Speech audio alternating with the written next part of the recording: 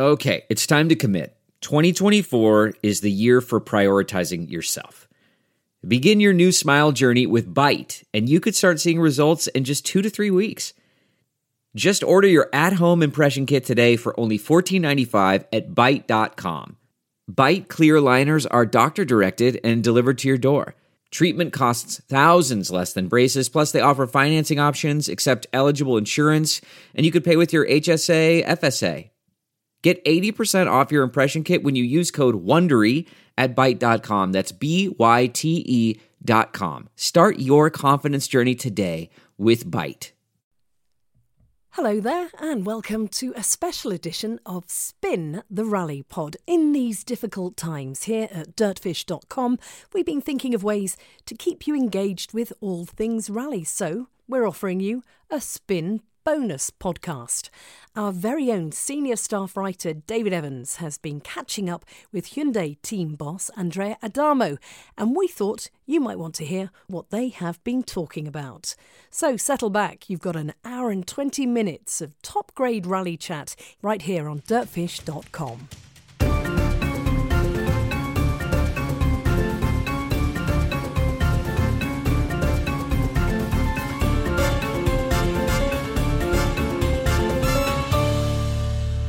We've got a lot of ground to cover today, a lot to talk about, but I would like to start by going back to the beginning of this season and to some fairly emotional scenes at the end of the Monte Carlo rally. Of course, your team had just won with Thierry Neuville, but you were greeted by a guy who's really quite special in your career, Nini Russo, former team manager at Lancia, another team which is close to your heart.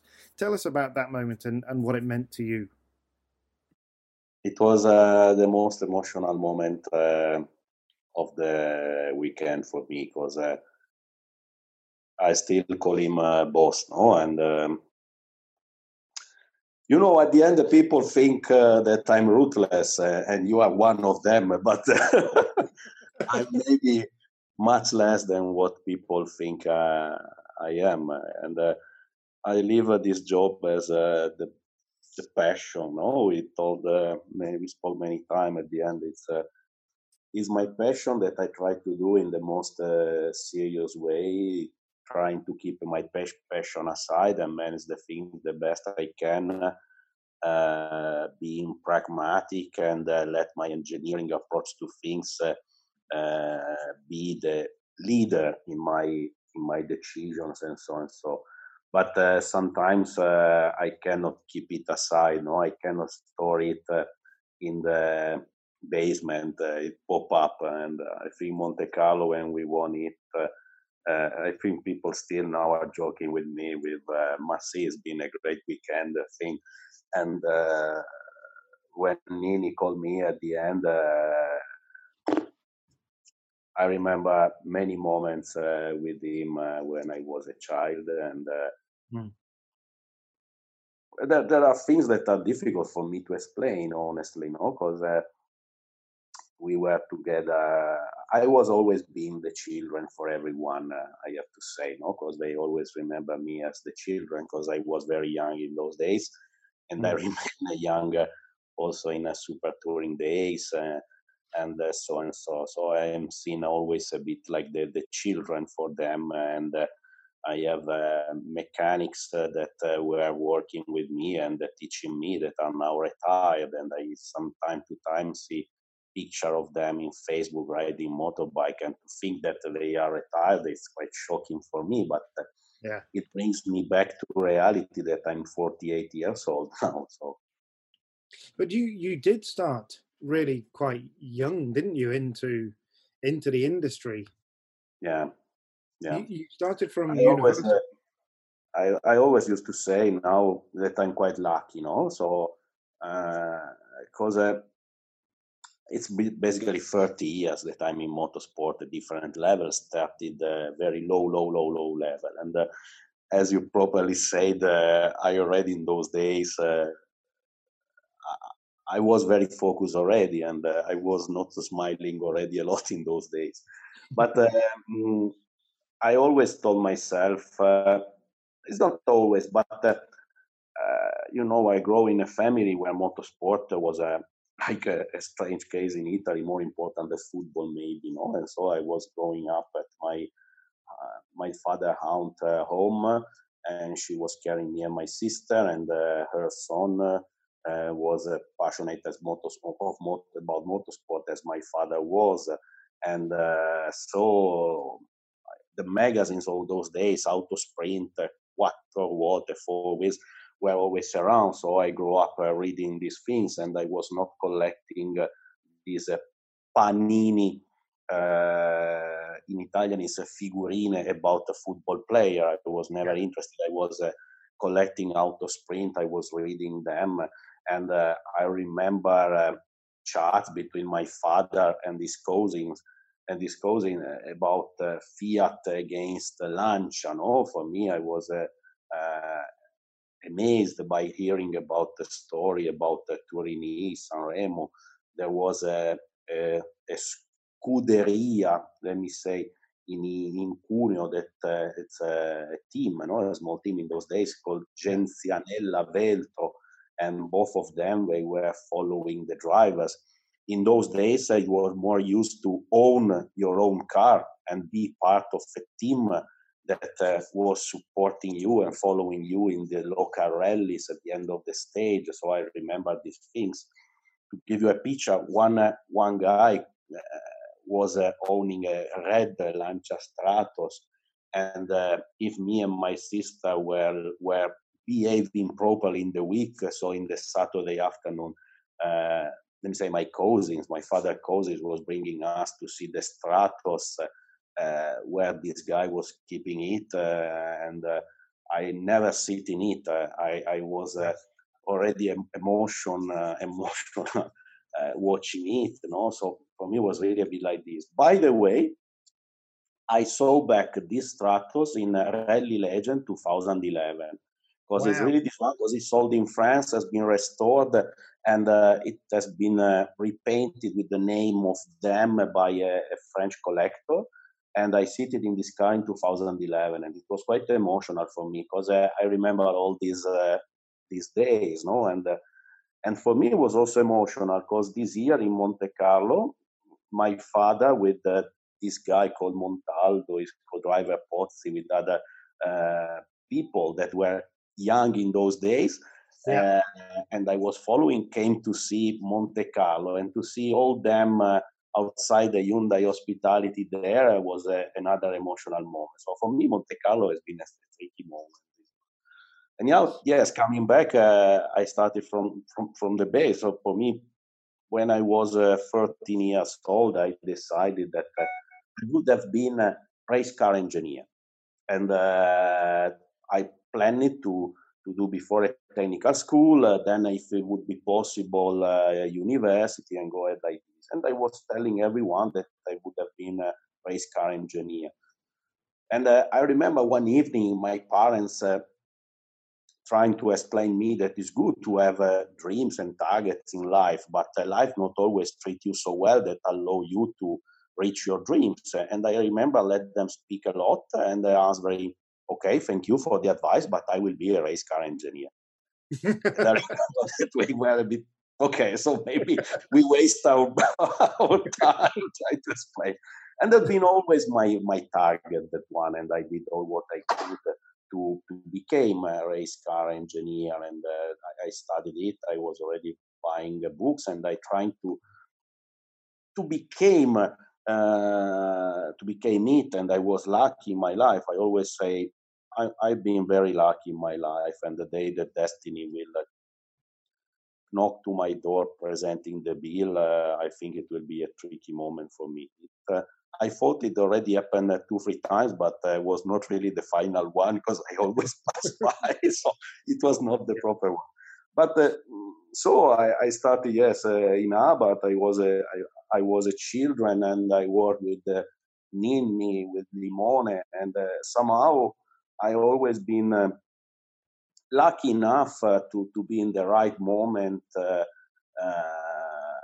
in the right occasion, no? And so I was a young engineer. I started as a young aerodynamicist, and when I was still studying during the DTM days, there was also super touring category that for me as a junior was the one that I was more dedicated then, because DTM was the top class. So I was a bit there. And when DTM was closed, I was one of the few involved in super touring. So I stayed there working with Sergio and doing the Italian, the Spanish championship as a race engineer as well. And then when the things were going a bit bigger again in Abarth, I also made some consultancy. I was working for Rosella. I was still doing aerodynamics job with the Peccio, and I was designing Formula 3. I also designed part of the team designing an offshore class 1 boat. Wow. So I made lots of experiences in many categories, and this is something that I think is part of my luckiness, no? Because allow me to have quite a bigger vision, or in another way, to be more realistic, allow me to make much more mistakes to make more experience. And that's it. And basically in 2000, I came back 100% in Alfa. And till 2008, I remain in Abarth. And basically, it's it. And I have to say that I have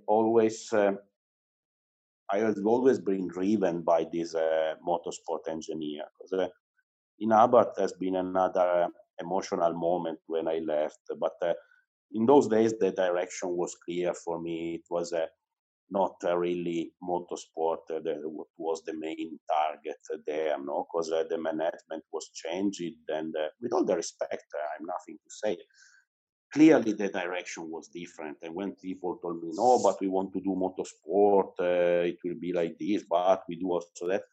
I remember one evening telling them, I was doing motorsport when I was very, very, very young. You are doing motorsport from the last 6 months. So for me to say, I smell by far certain things, and this is not the motorsport. No, so, or at least it's not the way I feel and breathe and eat motorsport. So I start to be quite uncomfortable. And I have to say that in the end, if today I'm here, I have to say thank you to Barbara, that is the lady with which I spent 18 years of my life.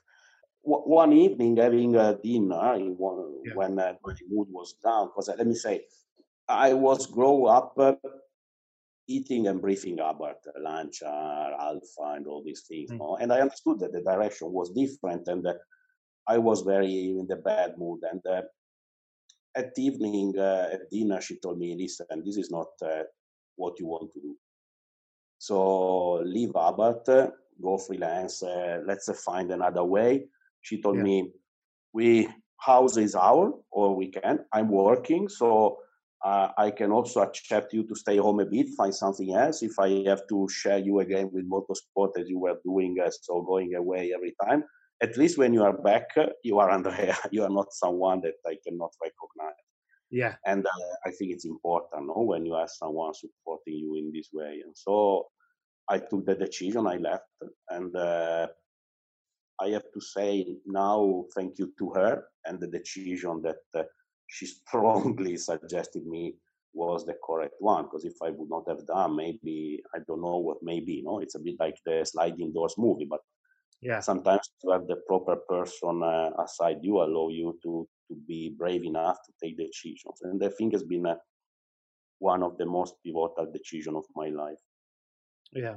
I mean, talking about kind of strong, clearly she was a very strong character in your life, but you look back further, the people you've mentioned, Nini Russo and Sergio Limone and the kind of character of Cesare Fiorio, these, maybe you didn't work directly under Fiorio, but these were strong characters, weren't they? Strong and big people, big characters in motorsport.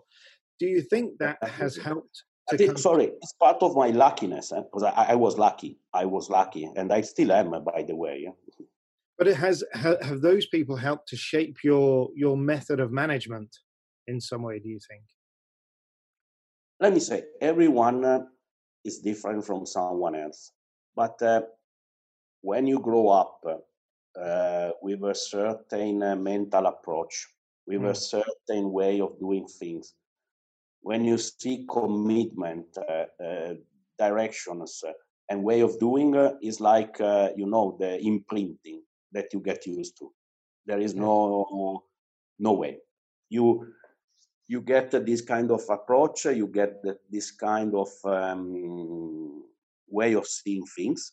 Maybe it's like when you have this pottery, if the material is good, and maybe I was good not in the way that I'm good, but maybe it's because I always grow up with this bad willingness of win. If I don't win, I really suffer. It's my limit sometimes, I know.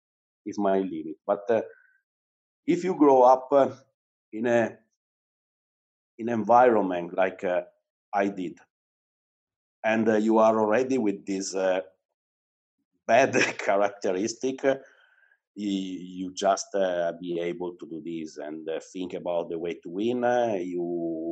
If you don't win, it's a big problem because you have to win. And when you grow up with this, also a bit later with SIPS, it was the same approach. So all my life has been passed with people that they just wanted to win, and we just see the win as the only result of our job. Because another big thing that I learned when I was younger, let me say younger, is that we were doing a job. And this is important because we spent an hell big quantity of money to go around the world to do whatever you're doing, and it's a job. And the target of this job is to win. It's not to stay out to see the car running around, the brand, blah, blah, blah. We have to win. If you win, you're doing your job. If you are not winning, you are not doing your job. So it's like a doctor that, with all the respect, I don't want to be misunderstood, but there are doctors that are lawyers that are paid to do their job, and they have to do the job well. And for us, doing our job well means winning. There is no alternatives. There are no alternatives.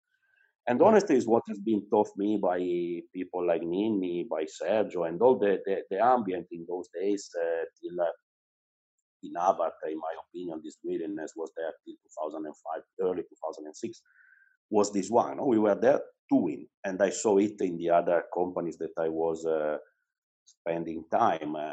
You can do well if you win. And there we were there to win. Yeah, trust me. Sometimes I remember being told that I don't care, you have to win. Finish. Yeah. And we see that now all the time. It rings through everything that you do in the team and in the service park. And to continue that kind of analogy back to the days of Lancia, we've seen driver rotation with your team in a way that we always saw. With Lancia, they would bring the likes of Bruno Sabi, the stronger drivers for stronger sort of surfaces. That hasn't always been very, very popular in the championship last year and so far this year. What do you say to those people who question your kind of methods? I have to go back to my roots. And honestly, I think that I remember nice evening when I was a young chief designer or young designer with Sergio, and every time we tried to read the rules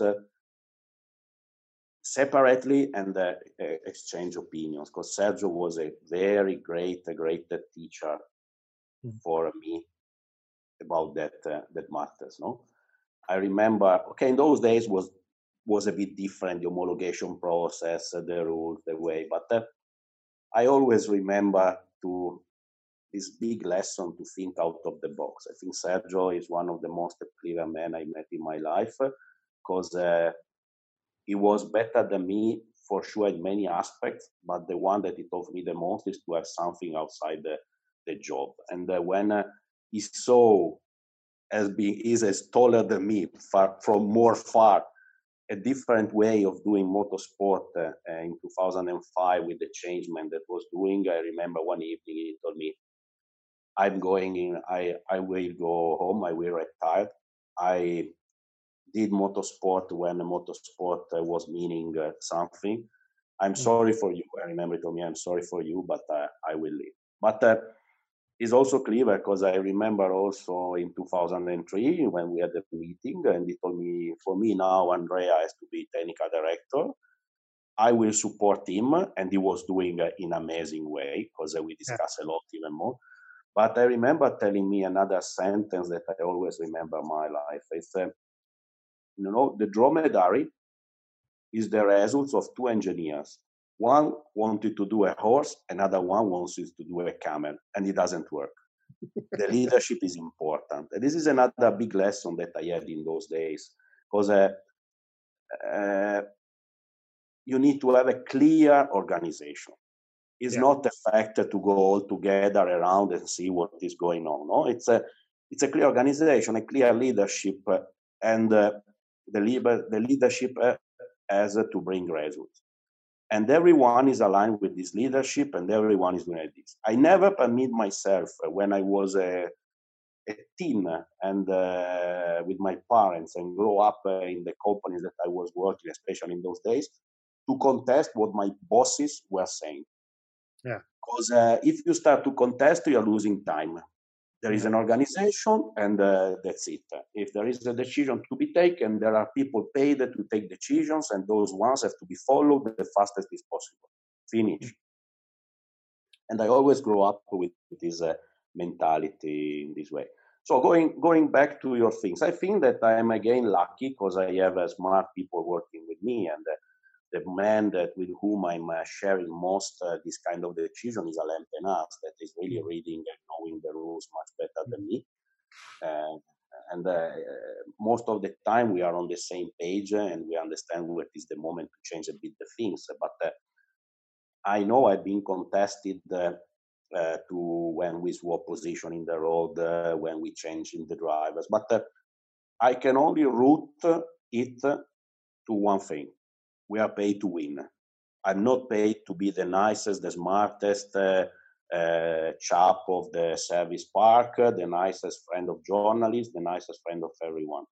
I'm not. I'm already a kind of man that is quite. How could I say? I'm not a social guy. Let me say. I'm not. I'm not the kind of guy that loves parties and so and so. A dinner with 4 people is like a rock star concert for me, And I not speak a lot because I think that there are already too much people in the world that is speaking a lot, and I don't need to put more words around. You have to speak if you have something to say. If you have nothing to say, it's not needed to speak. We definitely see that in some of your interviews. That you're not a man to use 2 words when 1 word will do. You are developing a bit of a reputation. You are becoming seen as quite an intimidating character. And journalists find it quite difficult sometimes to come and ask you the question. You're very aware of that. You know exactly what we're talking about here. But how do you feel about that? I mean, does that bother you? Is it a stress for you at all that you are seen in this way? Not by everybody, of course. I have to say, not by me. David. Not all the time. I respect everyone because I know everyone is working there. All journalists, most of the journalists are working there. But there is. I always think also I like history, and I know that there are people died to let us express our opinion. So we have to express our opinion to use the word that we are able to use in the proper way. I think the most important thing that we have is time. Yeah. And I hate waste the time. So I'm not. I don't want to intimidate no one, but I want to speak with people that have something to say.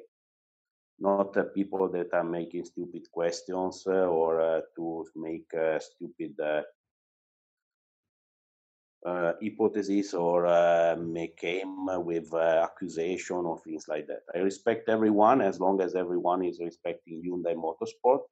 And when people came with stupid questions or things like that, I'm annoyed because I'm busy enough. But I think you are the one, and I can name other ones that if they came with the proper question, I always dedicate my time. I think that our PR people cannot say that I never deny an interview with someone. I always respect everyone because everyone is working. But it's clear that if someone came to me and start to make stupid question, I will not play the game of this one, because I don't see why I should spend and waste the Hyundai Motorsport time, because my time is Hyundai Motorsport time. They are paying me, so it's a time paid by Hyundai Motorsport. Follow stupid things. That is something like that. I have to say also something. I grew up reading magazines, no, as I told you, and I have many names on top of my mind in Italy: Guido Rancati, Carlo Politi, that are people that were really writing well. That is another important thing that I think. No, they are. I read now in Italy there is an important journalist that died. That is a Mura. Mura was writing for Repubblica, that is an Italian newspaper. And I agree when he once said that there are not sport journalists, there are journalists. Because if someone is doing his job properly, he has to be named as a journalist. And I think the one there that I name are journalists, because they knew how to write, how to use the words. Like I was loving Martin Holmes, and in France there were many. In Portugal, in Spain, I was reading these ones because I respect them as a doing. The problem is when now in this time, if you write 2 words in Facebook, you became a journalist, no? And I think that the word journalist is a bit abused. And I think everyone that can record something with the mobile phone camera or can write 2 words in a row, think that is a journalist, no? It's like, I remember a joke saying, hey, what you are? I'm a motorbike rider. Yes, what are you driving? What are you riding? A Yamaha T-Max. Really? So basically, everyone is a rider, and if you are writing 2 rows, you are a journalist, no? So yeah. No, I agree completely. But just to I don't think you are intimidated by me. Maybe sometimes you know that, but yeah, no, trust me, sometimes a little bit, yes. But just to come more up to date, when and how did you arrive at Hyundai? it's a long story. Basically, I have nothing to hide. I had in the past some health problem, and in 2014 I left Honda to go back for a short spell to Alfa Romeo as a part of the Road Car Giulia project. No, I was there. I say, hey, let's try to have the opportunity to do more mistake, to make more experience. And it lasted only 6 months because I discovered that it was out of my world, the level, the things. I say, hey, I live only once. I always check, like on the yogurt box, if I have the expired date somewhere, but I never found it, so I don't know where it will end. And end of 2000, no, in October 2015, I told myself, listen, let's change my life. And I made like an agreement with a friend of mine that has a body shell prototype company in Turin, and he asked me to help him in the job, so I could work for him, knowing some languages, even if I'm not speaking very well, but at least I was able to communicate. And I told myself, maybe after, in those days, we are 25 years in motorsport, and it was the time to try to do the normal life, no? So from 8 to 5 o'clock, have the weekends free. I say, let's enjoy these things. Let's see what may means. But look like that it was still not my time to do that, because I had an interview in a Hyundai Motorsport in those days as an open position for customer racing manager. Yeah. And it was the most nice and easy interview of my life, because it was by far, far, far away as my wish to do it, because I didn't want to do motorsport no more. Yeah. And I came in Alzenau. It was quite a long one. I met many people, and we told what should have been with the R5. I had a chat with Michel, with other representatives from Korean people. But you know, when you are easygoing, no tension, I was really a nice chat. We spoke about many things, a bit like now, because it was far away from my mind. I say, okay, I go, because it's not nice to discard an invitation. It's a matter of also respect of the people. And then when I left, the HR manager in those days, Dominic, told me, for sure, for this position, we have other candidates. We will interview other people, so we will give you a feedback in 2-3 months. And I said, no problem, because in my mind was far away. Yeah. I remember was something like a Wednesday, something like this. And when I land back in the evening in Turin, my mind was already oriented to the new life. So for me, it was already far away. It was a nice day, meeting friends, people, and so on. Then on Monday morning, I've been called by Dominic that asking me if I would agree to start to work the Monday after. Wow. Seriously? As well. And I remember it was like all my castle that I thought was done by big stone bricks, with concrete. I made a nice castle of my future.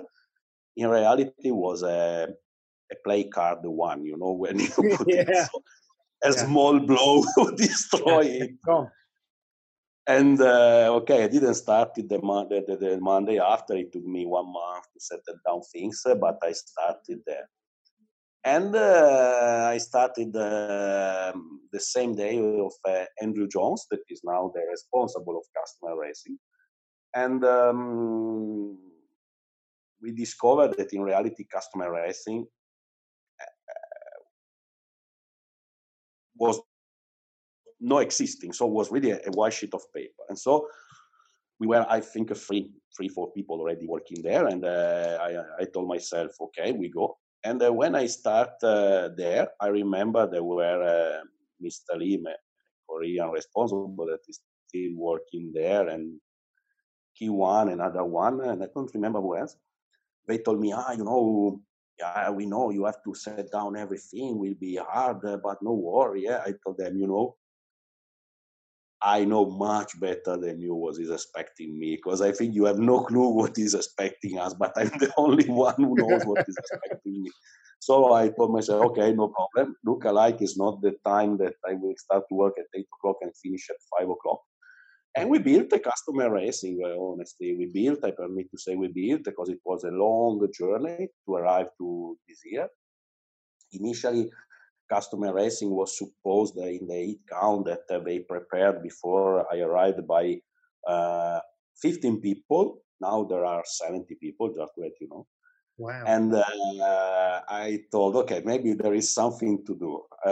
Nicoletta is laughing because she remember me coming there. And it was like really building a company from scratch. I arrived there. There was the body in white of the first F5, but nothing there. So we start to test the car that I've been asked to homologate in May of the 2016. I told them that I'm crazy, but I'm not stupid.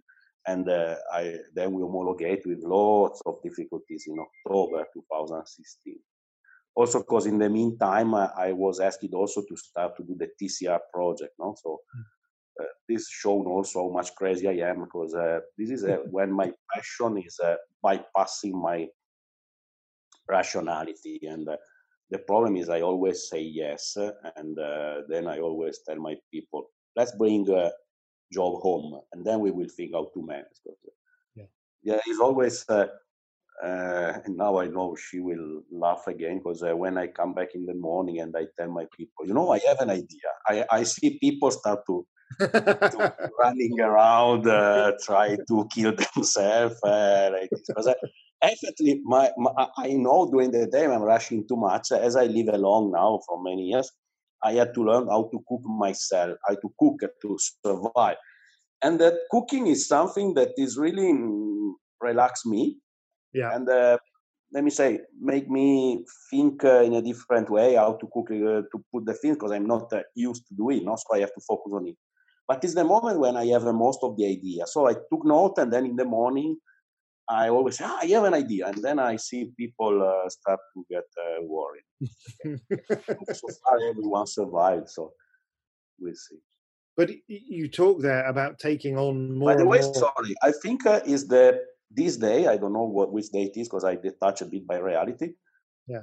It's the moment that I'm speaking the most with a journalist in my life. So I think I'm beating all the record for Andrea Adamo speaking with a journalist. You were talking, Andrea, about taking on more and more responsibility and everything like that. And I have to say, I was surprised when I heard that you, not surprised when you were taking over as director of Hyundai Motorsport, but that you retained essentially some capacity within customer racing as well. And it's a huge job that you do now, essentially overseeing all of Hyundai's motorsport activities. But let me say, I'm lucky because I have a good people working with me, and the new position came a bit unexpected from me because we organized 2019 with customer racing with WTCR all the things in the way to give me some free time, because I let the people starting working with me years before to get more and more responsibilities, no? Yeah. But I get this new job, and so yes, from this small free time, it became very busy. But I spent also last year trying to reorganize things in order to let me be more, let me say, I don't want to say free, but with the possibility to manage the company in a bit better way. Yeah. The worst thing that could happen, in my opinion, in a company is to be dependent by one man, and it's not what I want to happen, because by my personal experience and by common sense, I think that you cannot be pivotal on one person, no? Because whatever it may happen, you cannot get stuck. We are speaking about Hyundai and Hyundai Motorsport, a huge company and a quite big motorsport department of a huge company. And I will not do my job properly if I put the company in the situation to be dependent by me.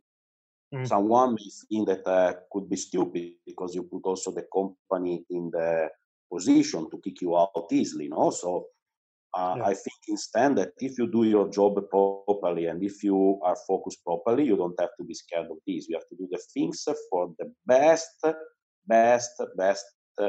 performance of your company, not to protect yourself.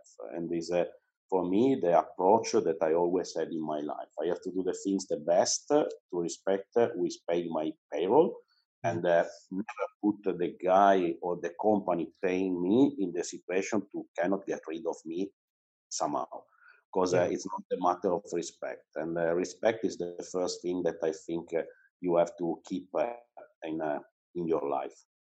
And so basically last year I started to organize the things in a different way. Of course, in the WRC management, I share most of the things with Alain that can always, in my opinion, even better than me. If at one day I have a problem to not attend the WRC event, he has to be able, and the company has to be able to run the event, because it cannot be the other way around.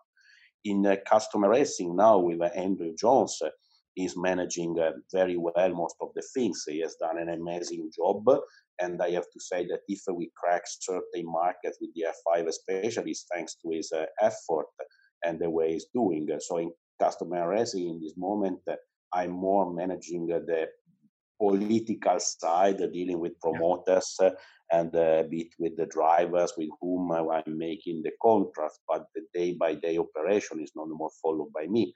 We had meetings, because I think that meeting is a nice word. It's not a bad word as it's seen many times. Because if you do meetings with a clear target, a clear list of things to say, and you don't use the meeting to find a way to spend 1 or 2 hours, is important. For me, also, some suppliers get surprised because they came to see us with this big list of slides to introduce the company, many things like that. Normally with the supplier, if the meeting with me lasts more than 1 hour, means that we have spoken a lot and told many things. Because as I told you before, I think the most important thing that we have is time, and I hate to waste time, and I hate to not tell the things that have to be done, no? Because sadly, by my experience, I discovered that you might find yourself in the situation to not have another occasion to say something that should have been better be told in the moment that you have the first opportunity.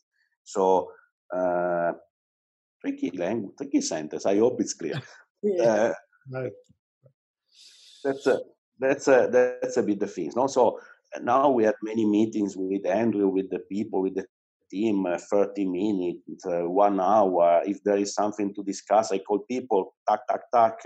We go through the points, responsibility, and deadline. This is the way it works. And sorry, it came back to me also to these days of Lancia and Alfa Romeo. And when it was everything fine, we always work in that way. So I'm just bringing something in my DNA that it came back to my past experiences, no, and that's it. But it's also the way I was organizing my university exams and before my study, because I was quite busy in those days, so I have to organize the things in a certain way, and I'm trying to do it in the same way. So sharing information is important. Of course, you cannot share all the information with all the company, but I think it's nice to share the information with the people that are working with you. For example, another thing that I did when we took the decision, for example, to swap drivers or to change the things, I always call my people before, the mechanics and everyone related. And before the press release was out, I always told them the things that were going to happen, because it's a matter of respect with the people working with you. They have to know the things from you if you are the leader or the responsible, not by a press release because you didn't have time and blah, blah, blah. Things have to be told face to face, and it's important that people working with you have a clear picture of where we want to go, why we want to go there, and which is the path that we have to do. And I always told my people when we decided to do more rallies last year, and this year will not be possible, look alike, we will do this and that and that. I will ask you to work more, sorry, but for that and that other reason. Because if you ask people to work hard, but you explain them why, for me, it's easier. It's not easy. It's easier for them to accept why there are things. And that's it. I always respect the role of my responsible. No, so I remember when I was a child in those days in Alpha and before, there were a clear hierarchy. No, so I could not go to knock to the door of the boss to speak with him. There are hierarchies that have to be respected, but there are moments when I have to look in face to face all my people and explain them what is going on, why. And also maybe after a rally, telling them clear that we made a mistake that we cannot do. So where you have to say thank you, you have to say thank you. But when you have to tell the truth, you have always to tell the truth. Because the truth makes you free. Yes. Yeah, no, absolutely. The decision to take the job, to accept the job of team principal, was it a difficult one? Was it the realization of a dream? I mean, you look at the guy that you replaced, Michel Nondon, is again another big character. He was with Peugeot, he was with Toyota, and all of these great teams. Slightly less so with Suzuki, but let's move along quite quickly. But a big guy and a big character. Was it with a little trepidation and fear that you stepped into those shoes? I never work in my life with a career target. Everyone, there is no one that can tell me something against that. I always try to do my job the best as possible because I was loving the job I was doing, and I always felt in my life and feel in my life that I was a lucky one with the possibility to do the job that I was loving in the environment that I was dreaming to. So I never dreamed to become something more than what I was. I always trying to do the best how I can, how I could in the role that I was doing, and trying to, on the other way around, learn from the people that were leading me to understand what was good, what was not good, and what was the experience that not only me but the other people around me were doing. Because as I told you, we don't live enough time to learn all the things. So sometimes it's good to look around what the other are doing, good and bad, to make these things your. Because we are, as I told you, we have not enough time to do all the needed mistake to become better sometime, no? And that's it. So to accept it, Dave, in life, there are moments in which you cannot say no. Yeah, I guess that totally was one. We talked a little bit last year about the fact that inevitably, the late nature of your appointment to this job, it meant that you inherited certain aspects of the team, be that drivers or development strategy, whatever. How much did that kind of compromise what you wanted to do last year, and how much this year, if we had a normal year, would it be essentially now much more Andrea Adamo's team? But I do not regret nothing, and I cannot say, I would have done, if I would have been. The reality is this one, finish. Maybe I would have done even worse. So I'm not the kind of man now, not the guy that regrets. I'm the kind of one that acts. And I tried to take the best out of what I have, because anyhow, I already said that when I became team principal, I became team principal of a team that was fighting for the World Championships, both driver and manufacturer, in the 2 years before. So it's not something that has to be forgotten. Of course, everyone is doing things his own way, and I did things in my own way, and I changed a bit the organization, and other things are going to be changed. And that's it. But I also face with the reality that I cannot say, hey, let's stop one moment, let's reorganize things and we go ahead. So I take a team that was a winning team and I changed a few things, and we are going on evolving things to try to make the things better and better. I'm lucky because there are other people that took Formula One teams in a much worse situation, and it took much more to come back to win after this evolution. I was lucky that we were able to win the first year. That means that the team was very good. So it was a different. There were different reasons that I never really understood why it was not winning before. What I know is that I brought my way of doing things, my willingness of win, and also now I know that there are things that we have to improve. Sometimes we can do faster, sometimes we cannot improve so fast, because of course we are a big organization, and I cannot go home and say I need 10 more engineers, 20 more mechanics, 3 million more. I have to face the reality and take the best out of it. But I cannot cry and say, we cannot win because we don't have this, we don't have that. I have to say we can win because I have this, and that. This is the approach that you have to face day in, day out if you want to be a winner. Not to, first of all, cry about what you have, because before you do your job and show that you can do the best out of your job, then you start to ask. Ask before doing something doesn't work to me. Yeah. But it's fair to say last year that you certainly stole the headlines with your signing of Oyt Tanak in Spain. That news broke, and how difficult was that deal to put together, and how, okay, we're only 3 rounds in, but how is life so far with Tanak? Well, let me say, when you are not Brad Pitt, to invite Angelina Jolie for dinner is quite tricky. So let me say, to make a parallel, I think that it has been not difficult to make it happen, but of course there were some economical sides that we had to settle down.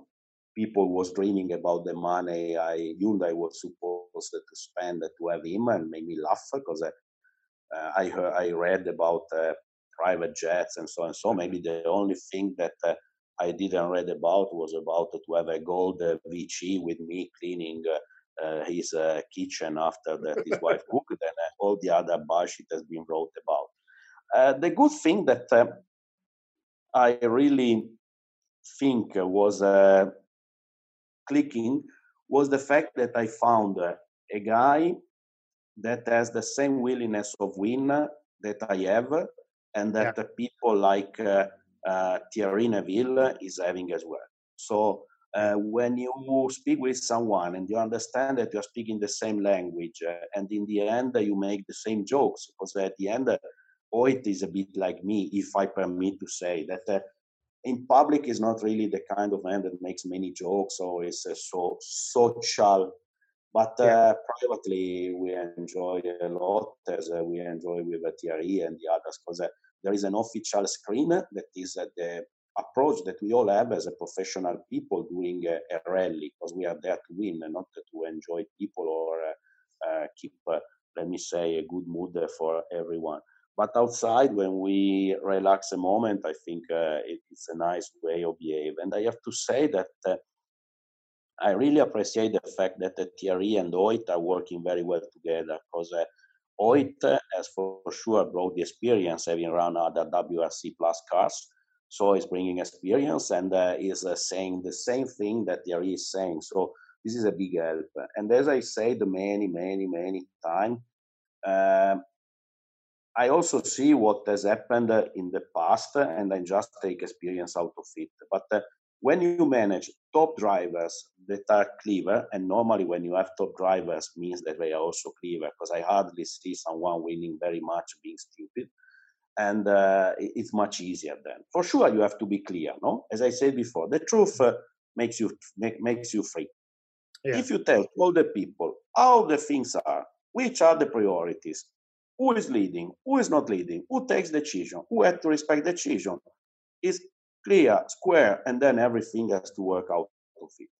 Of course, a driver is not a top driver if he's not selfish. No, I understand. And as I told you already, the day that a driver will stop complaining, stressing, asking, will be a bad day, because means that he has no more willingness to win, and they are just doing it. But it's I have no children, so I don't know how to manage children, and I do not permit to make parallels. But sometimes I think, seeing my nephews when they were younger, it's a bit like this, no? They try to stretch the limit to see as long as Papa and Mama get upset. Then they say, okay, this is the limit. Then I made a step back.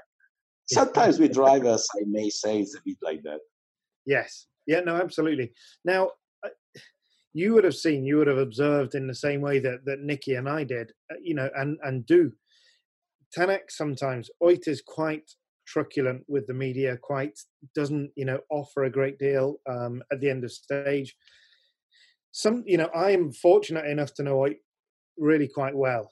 And sometimes I find myself a little bit frustrated with him, because I don't want, and it's the same with you, Andrea, that I don't want people to form a kind of a bad opinion of them because of what they see on All Live or whatever. Does it bother you that Oit is a little bit quiet? He is quite reserved and quite sharp at times, or is he there to drive and that's all we're interested in? I like to read them, and I read the Bible not because I'm religious kind, but if you read it as an historical book, let me permit, without disregard or offending everyone, but it's a very nice book, because there are many things that can teach you also something. And there is a nice sentence, no, they say, who is without any fault thrust the first stone. Yeah. And I hardly think me as I am, I can say something against Oit, no? Because I'm the first one that when I'm nervous, when I this, I'm not the most nice and kind type of chap to speak with. But for me, it's easier to sometimes manage a bit myself. I don't know if I really manage well myself, because sometimes I try to be nice and kind, but by the way, sorry to the people to All Live, because they have the infaust job to come to interview me when the cars have a problem. By the way, they never appear when the things are going well, but when there is a problem, boom, faster than light, they appear with camera, microphone, but I don't know. So sometimes I'm a bit, I don't want to say rude, but let me say, I'm not the nicest man to interview, I know. But at least I'm sitting at the desk like this. We have to think that we are speaking with drivers that are driving cars of about 400 horsepower, 200 kilometers in the forest, in the mud, having maybe a problem fighting with the wind that they want harder than life. And at the end of the stage, they have a problem, and they have someone asking them why they have pulled the handbrake more than someone else. No? So I can understand sometimes that, because the level of adrenaline is so high, the willingness of win is so high. They are driving these tools at an amazing speed with an amazing effort. And if the stage is going well, okay. If the stage they think is going well and they see the stage time and it's not going well, they start to question themselves and get angry. Yeah. On the other hand, I permit to say, no, I think that we need characters, as you say, in motorsport to speak about. No, so if we have all the drivers that say, "Yes, I had a nice stage. I think I can go faster," I think that the spectators, after some time, they get boring out of it. Yeah. And waiting what maybe Tanak will answer at the end of the stage because he has done a bad time, or what Neville will say, or what the other will say. I think it's also part of the game, I permit to say. Maybe it's not my job, PR, but I think that sometimes waiting it's also nice. And when every time it is saying, the car is not good, and he's doing top stage times, for me is good. Yes. And you're right, we do. You look back in history, we had Chris Meek was a fantastic character because he spoke from the heart in the same way that Colin McRae did and Carlos did and all of these. And we maybe don't have enough. I remember Cancunen say which tires you have, round and black. So. Yeah, exactly. So, no, you're quite right. Just a couple more questions now. Moving forward to 2022, what are your feelings towards hybrid and where we're headed with WRC in 2022? Let me say, well, we cannot forget, or we have to all understand together that we are doing motorsport, first of all, as a marketing tool. We cannot forget this. At professional level, motorsport is a marketing tool. No manufacturer has any willingness to put money to let his engineer enjoy and blah, blah, blah. We cannot forget also that the days when motorsport was a platform to develop high technology components to pass them to road car are finished. We have to be realistic. This is the thing, because we cannot forget that I guess my road car has a more JIT modes than the WRC car has. So it's a pure marketing tools. And the marketing tools have to have the need to be marketed. Yeah. And nowadays, every manufacturer have in his catalog, let me say, electric and hybrid vehicles that they have to sell. They have to have eco-friendly cars and so on. So when I was a teen, so some 30 years ago, I remember the publicity, the spot of the cars where was highlighted the top speed, the seat, the drag, and this and that. The performances of the vehicles were, let me say, highlighted. Nowadays, if you see, all vehicles are sold like long, let me say, the economy of the usage, the few CO2 pollution things and this kind of things, no? So the WRC cars have to have some resemblance or some links with the road car if we want to have the budget, and sorry, we are spending lots of money to go ahead and doing motorsport. Yeah.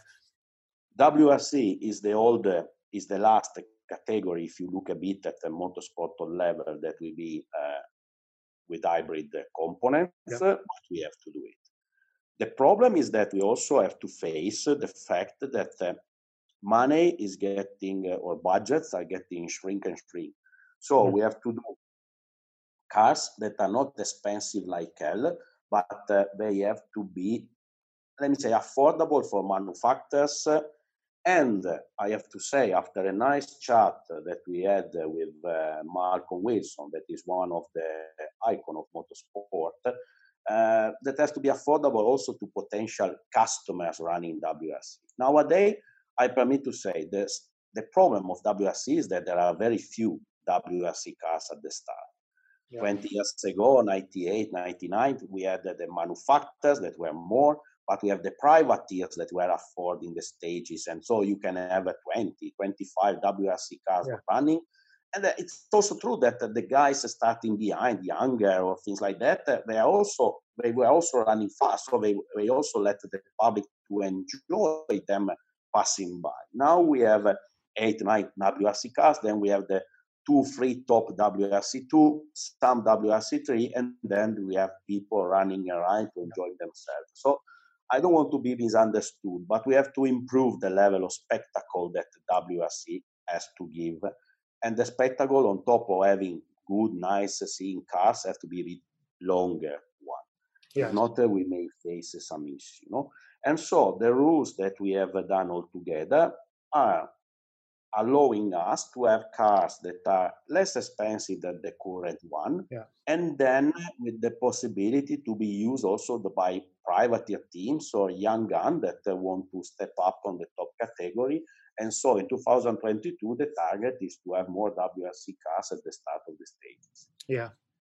We saw recently some not all of the drivers are in agreement with you. We know that we're moving to to a car which, may have 5 gears. It doesn't have an active center diff. The performance, maybe it will be a step down.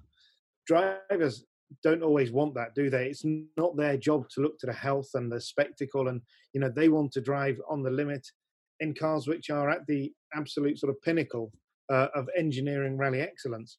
What do you say to the drivers who are maybe considering complaining about the performance of these 2022 cars? What I say to the driver, I don't think is something that is nice to repeat here word by word, but I let you have, let me say, the nicer and smoother concept that I think people can understand in which way I told to the drivers. We are all Hyundai Motorsport employees, but on top of this, I have 254 people that every month deserve a payroll because they have families at home. So the first ones that I have to protect are my people. Yeah. And if the road or if the path or the solution to let my company be at the same level as it is now is to go hybrid with cheaper cars, I will do it all my life long. Yeah. If the drivers will wish to drive it, I will be the most happy guy in the world. If they will think that those cars are not as good enough for their capabilities, I'm sorry. I have 254 people to defend on top of them. Yeah. Safari, we hear, and I wrote a story about, the locusts, this issue as well. What is your feeling about, okay, it's still a long way away, but Safari, we would be comfortable going there with potential, economic and agricultural issues there? I don't know if this issue is the only one that may affect Safari. I don't know exactly how is the situation there. I don't know exactly how is the corona situation there, because there is also this thing. And I don't want to be misunderstood, and I know that after of my sentence that I'm going to say, someone will create a polemic. But I have to be realistic and be caring my people. Are we sure that in July we can comfortably send 90 people in Kenya to do a rally? Yeah. At this moment, I am not. No. And this, you have a duty of care. We saw that in Mexico, didn't we? You have to get these people in and out of these places safely. Yeah. That, it's priority number one for us all.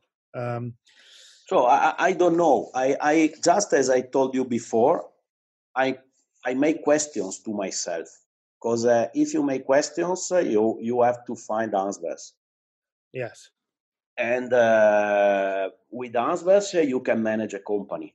If not, Yeah. but if you, I'm at the end when people tell me, which is your job, and maybe sometimes my mom still does not understood what I'm doing, and sometimes she told me that she's in an uncomfortable situation, no? When she was used to sit with the others lady in the in the house speaking about, one as a son that is a doctor, another one a lawyer, Oh, yeah. another thing. I say, and what you are doing, your son? Oh, I not really understood. He's traveling around and playing with the cars. So it doesn't sound really good respect to the others. But okay, I told mom could have been worse, but at least tell them that I'm playing with cars and it's okay.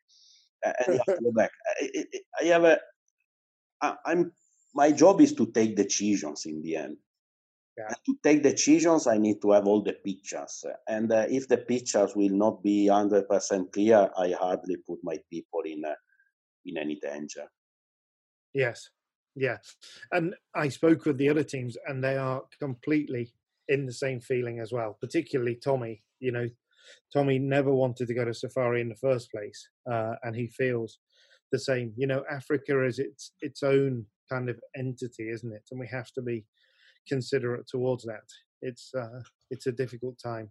It's a difficult time, and we have enough difficult times here. So I would love to be there. It's something that is in the calendar, and we have to try to defend, but not at any cost.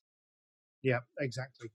I think that is everything for the kind of interview. There is one thing that I would like to ask, just for a sort of separate thing. I wanted to ask, who was your favorite driver ever in the history of the whole sport? It can be Loic Tanak, it could be Marco Allen, it could be. And which is your favorite car? And which is one rally you will never forget?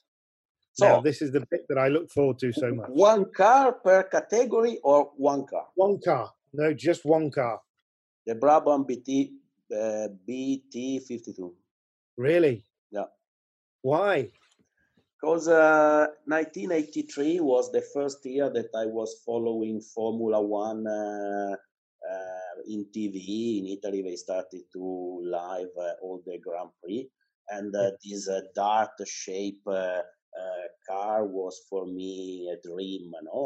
It's in those days that I started to follow the engineering side of the things. Even if I was a children reading on Autosprint, it was Giorgio Piola drawings with the explanation and things like that. And this Gordon Murray car, like the others that he designed, has always been my inspiration.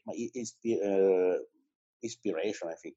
Yeah. And this one has always been my dream. I had the model car, I had the book, I have Wow. the articles of Gordon Murray, and this is the car that remain in my heart forever. Wow. There is just like this below, but if I had to name one, you put me in a tricky situation, the Lancia 037. Is it? Yeah. I thought it maybe Stratos, but it's 037. Yeah, because it's a 1983, and Lancia with 037 was winning the manufacturer championship, and it's something that make me very, what dragged me definitely. It gives the last kick to let me drop in motorsport illness. So there are these two cars there. Yeah, but the 037 was special because it won when it could never have won. It had no business to beat the Quattro, did it? But there is in those days, for me, it was tricky to understand I was 12 years old, no? So for me to understand 037, Quattro, four-wheel driven, turbo, for me, I do not pretend to be more than what I am. For me, it was a bit far to understand all the shades behind. But first of all, was a Lancia. Yes. First of all, was in Abarth. First of all, was with these Martini things. Also, the delivery was something that was special. And it was with Walter Röhrl, Mark Wallen, Bettega, all these guys fighting there. Then I remember my father brought me to one rally with him because my father was a technical scrutiner for the Italian Federation, and every year, if I did well at school, I had the rights in summer to be brought one rally with him, no more than one. And I remember 1983, I went to one rally in Domo d'Ossola with him, and it was this 037 run by privateers like this, and it was, wow, this rally car, things like that. And it always remember me those days. And so this Brabham is a bit over because it's a engineering thing, a bit different. And shades below the 037. Yeah. And I did the model car of both. I asked Nini this morning if 037 was his favorite, and he said it would be. He said, but it also broke his heart with Bettiger, because he said Bettiger was such a good friend. He said he couldn't forgive the car, essentially, for taking his friend. Sergio can speak more than me on that. Yeah. But for you, which driver? Walter Röhrl. Really? The computer? Wow. It's a bit, even if I'm Italian, even this way of speaking, I know it's my limit, but this engineering side is a rationality that I try to give. For me, is the one. He's the guy that was winning a rally with the minimum amount of energy needed. No?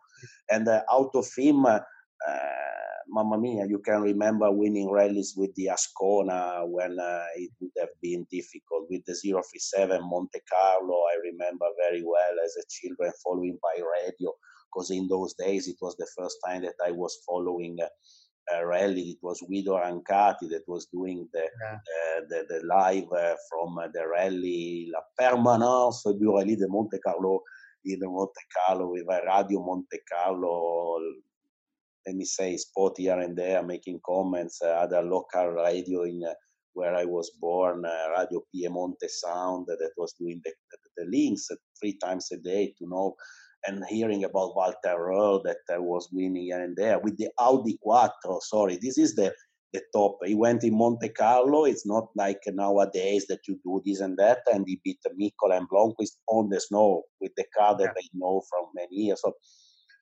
the guy that was racing in circuit with the Lancia Beta Monte Carlo in Le Mans, but with Audi as well in IMSA, in Trans Am, winning. He is the kind of driver that for me remain in my mind. But how can he be a complete driver when he wouldn't go to Finland? This is the kind of thing that maybe I'm no more enough passionate to discuss. There are things in life that I appreciate, no? Because he's the man, I don't know if we can say, who has the balls to say, I like this, I don't like that, finish. Yeah. I think that there are few examples of a human being in the world that they have no fairness to say, I don't like this, I'm scared about that, and I tell you, because to be a man means also to admit is our own limits, no? And I really appreciate this one, like Niki Lauda in a Fuji 76. Exactly. How you can finger point someone who was so close to die that is scared to run in the rain. Yeah. I think this is the if you tell me Lauda was a kind of driver you like, yes, it's the one just like this below Röhrl, because for me, they have been the clear example of a human being that they know exactly which is their limits. Yes. Yeah. No, that's exactly right. And your point is exactly right as well about him winning with the least amount of effort. I love Walter Röhrl. Sanremo 85 with the S2 Audi. I remember there. I really like him. And let's not forget another thing about Walter.